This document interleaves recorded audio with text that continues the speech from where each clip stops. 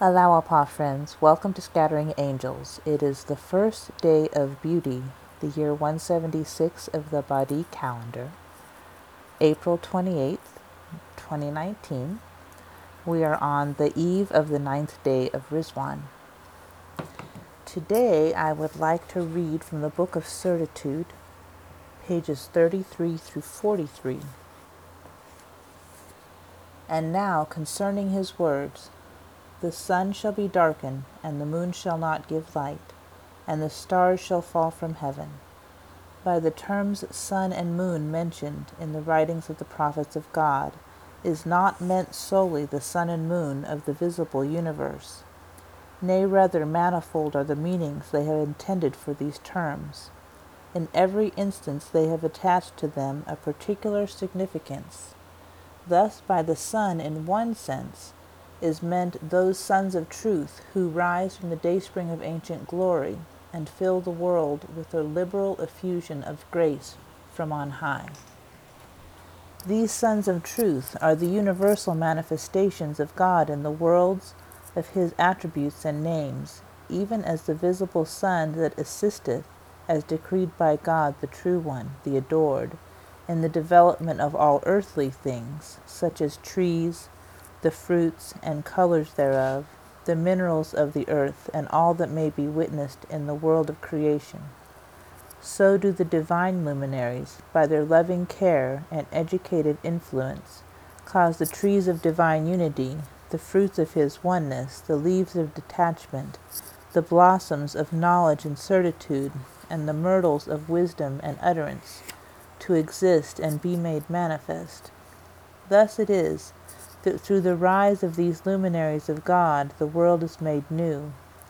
The waters of everlasting life stream forth, the billows of loving kindness surge, the clouds of grace are gathered, and the breeze of bounty bloweth upon all created things. It is the warmth that these luminaries of God generate, and the undying fires they kindle, which cause the light of the love of God to burn fiercely in the heart of humanity. It is through the abundant grace of these symbols of detachment that the spirit of life everlasting is breathed into the bodies of the dead. Assuredly, the visible sun is but a sign of the splendor of that day star of truth, that sun which can never have a peer, a likeness, or rival. Through him all things live, move, and have their being. Through his grace they are made manifest, and unto him they all return. From him all things have sprung, and unto the treasuries of his revelation they all have repaired. From him all created things did proceed, and to the depositories of his law they did revert. That these divine luminaries seem to be confined at times to specific designations and attributes, as they have observed and are now observing, as you have observed and are now observing, is due solely to the imperfect and limited comprehension of certain minds. Otherwise, they have been at all times and will through eternity continue to be exalted above every praising name and sanctified from every descriptive attribute. The quintessence of every name can hope for no access unto their court of holiness, and the highest and purest of all attributes can never approach their kingdom of glory. Immeasurably high are the prophets of God, exalted above the comprehension of men, who can never know them except by their own selves. Far be it from his glory that his chosen ones should be magnified by any other than their own persons. Glorified art they above the praise of men, exalted art they above human understanding. The term sons hath many a time been applied in the writings of the immaculate souls unto the prophets of God, those luminous emblems of detachment. Among those writings are the following words recorded in the prayer of Nutbi. Whither are gone the resplendent suns? Whereunto have departed those shining moons? and sparkling stars. Thus it hath become evident that the terms sun, moon, and stars primarily signify the prophets of God, the saints and their companions, those luminaries, the light of whose knowledge hath shed illumination upon the worlds of the visible and the invisible. In another sense, by these terms is intended the divines of the former dispensation, who live in the days of the subsequent revelation, and who hold the reins of religion in their grasp. If these divines be illumined by the light of the latter revelation, they will be acceptable unto God, and will shine with a light everlasting.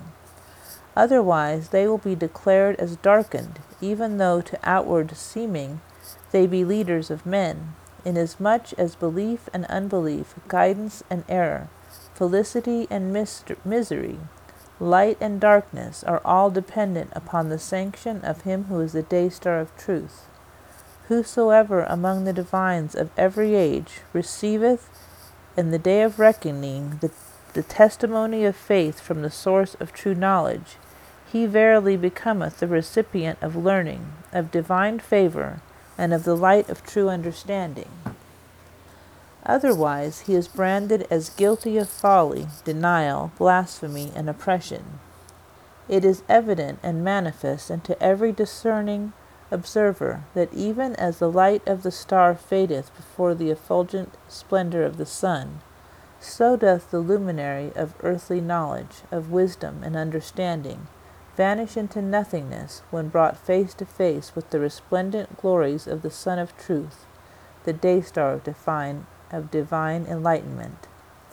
That the term sun hath been applied to the leaders of religion is due to their lofty position, their fame and renown. Such are the universally recognized divines of every age, who speak with authority, and whose fame is securely established. If they be in the likeness of the Sun of Truth, they will surely be accounted as the most exalted of all luminaries. Otherwise, they are to be recognized as the focal centers of hellish fire.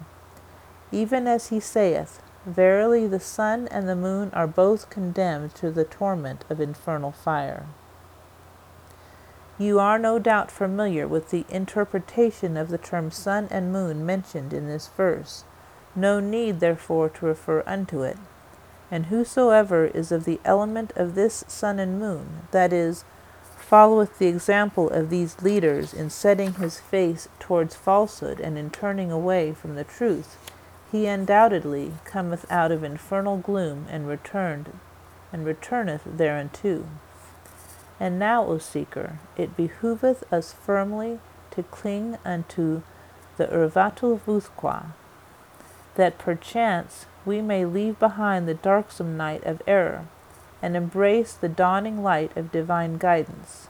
Shall we not flee from the face of denial and seek the sheltering shadow of certitude?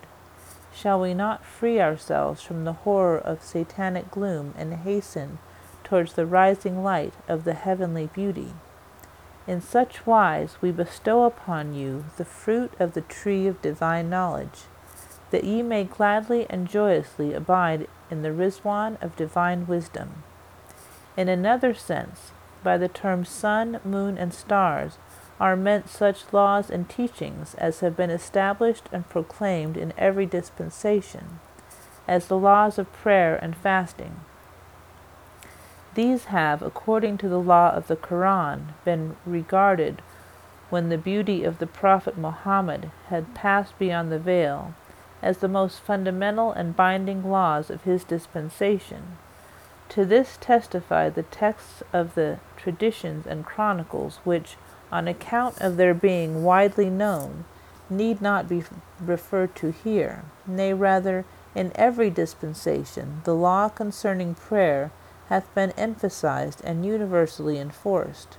To this testify the recorded traditions ascribed to the lights that have emanated from the day-star of truth, the essence of the Prophet Muhammad. The traditions establish the fact that in all dispensations the law of prayer hath constituted a fundamental element of the revelation of all the prophets of God.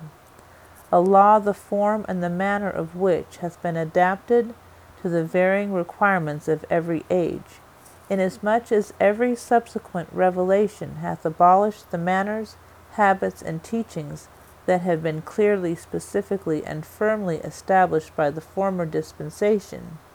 These have accordingly been symbolically expressed in terms of sun and moon, that he might prove you which of you excel in deeds. Moreover, in the traditions the terms sun and moon have been applied to prayer and fasting, even as it is said, fasting is illumination, prayer is light. One day a well-known divine came to visit us. While we were conversing with him, he referred to the above-quoted tradition. He said, "Inasmuch as fasting causeth the heat of the body to increase, it hath therefore been likened unto the light of the sun, and as the prayer of the night season refresheth man, it has been compared unto the radiance of the moon." Thereupon we realized that that poor man had not been favored with a single drop of the ocean of understanding, and had strayed far from the burning bush of divine wisdom. We then politely observed to him, saying, "The interpretation you honor hath given to this tradition is the one current amongst the people. Could it not be interpreted differently?" He asked us, "What could it be?" We made reply, "Muhammad, the seal of the prophets and the most distinguished of God's chosen ones, hath likened the dispensation of the Quran unto heaven, by reason of its loftiness, its paramount influence, its majesty, and the fact that it comprehendeth all religions. And as the sun and moon constitute the brightest and most prominent luminaries in the heavens, similarly in the heaven of the religion of God, two shining orbs have been ordained, fasting and prayer. Islam is heaven, fasting is its sun, prayer its moon." This is the purpose underlying the symbolic words of the manifestations of God. Consequently, the application of the terms sun and moon to the things already mentioned hath been demonstrated and justified by the text of the sacred verses and the recorded traditions. Hence it is clear and manifest that the words, "The sun shall be darkened, and the moon shall not give her light, and the stars shall fall from heaven," is intended the waywardness of the divines, and the annulment of laws firmly established by divine revelation, all of which, in symbolic language, have been foreshadowed by the manifestation of God. None except the righteous shall partake of this cup, none but the godly can share therein. The righteous shall drink of a cup tempered at the camphor fountain. It is unquestionable that in every succeeding revelation, the sun and moon of the teachings, laws, commandments, and prohibitions which have been established in the preceding dispensation, and which have overshadowed the people of that age, become darkened, that is, are exhausted, and cease to exert their influence.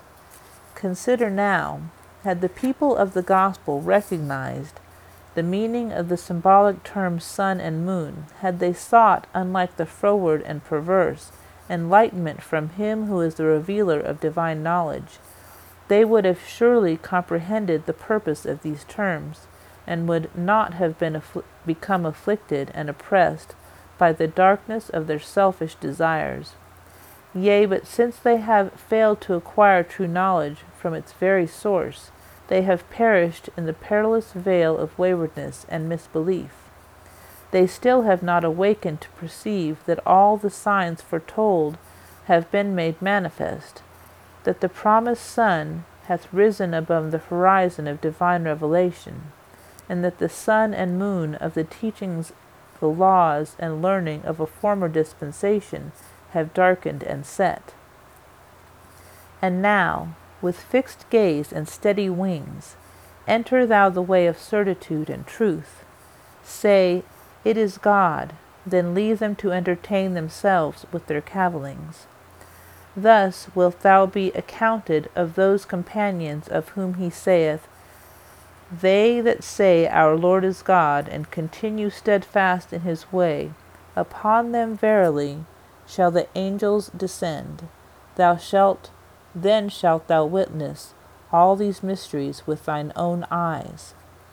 O my brother, take thou the step of the Spirit, so that swift as the twinkling of an eye thou mayest flash through the wilds of remoteness and bereavement, attain the Rizwan of everlasting reunion, and in one breath commune with the heavenly spirits. For with human feet thou canst never hope to traverse these immeasurable distances, nor attain thy goal.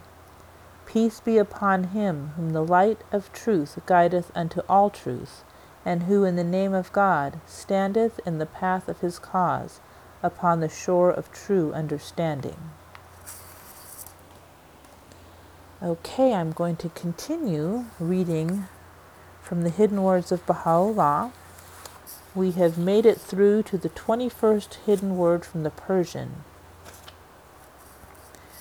I desire communion with thee, but thou wouldst put no trust in me. The sword of thy rebellion hath felled the tree of thy hope. At all times I am near unto thee, but thou art ever far from me. Imperishable glory I have chosen for thee, yet boundless shame thou hast chosen for thyself. While there is yet time, return and lose not thy chance. Okay, I'm going to close today with a prayer from the Baha'i Prayer Book. It is on page 128 and 129, written by the Bab. O my God, there is no one but Thee to allay the anguish of my soul, and Thou art my highest aspiration, O my God. My heart is wedded to none save Thee, and such as Thou dost love. I solemnly declare that my life and death are both for Thee. Verily, Thou art incomparable and hast no partner. O my Lord, I beg Thee to forgive me for shutting myself out from Thee. By Thy glory and majesty, I have failed to befittingly recognize Thee and to worship Thee, while Thou dost make Thyself known unto me, and callest me to remembrance as beseemeth Thy station. Grievous woe would betide me, O my Lord, wert Thou to take hold of me by reason of my misdeeds and trespasses. No helper do I know of other than Thee. No refuge do I have to flee to save Thee. None among Thy creatures can dare to intercede with Thyself without Thy leave. I hold fast to Thy love before Thy court, and according to Thy bidding, I earnestly pray unto Thee as befitteth Thy glory. I beg Thee to heed my call, as Thou hast promised me. Verily Thou art God, no God is there but Thee. Alone and unaided, Thou art independent of all created things. Neither can the devotion of Thy lovers profit Thee, nor the evil doings of the faithless harm Thee. Verily Thou art my God, He who will never fail in His promise. O my God, I beseech Thee by the evidences of Thy favor, to let me draw nigh to the sublime heights of Thy holy presence, and protect me from inclining myself toward the subtle illusions of aught else but Thee. Guide my steps, O my God, unto that which is acceptable and pleasing to Thee. Shield me through Thy might from the fury of Thy wrath and chastisement, and hold me back from entering habitations not desired by Thee. The Bab. Thank you for joining me today at Scattering Angels. I hope you are enjoying this wonderful festival of Rizwan, and that you will join me next time. Thank you.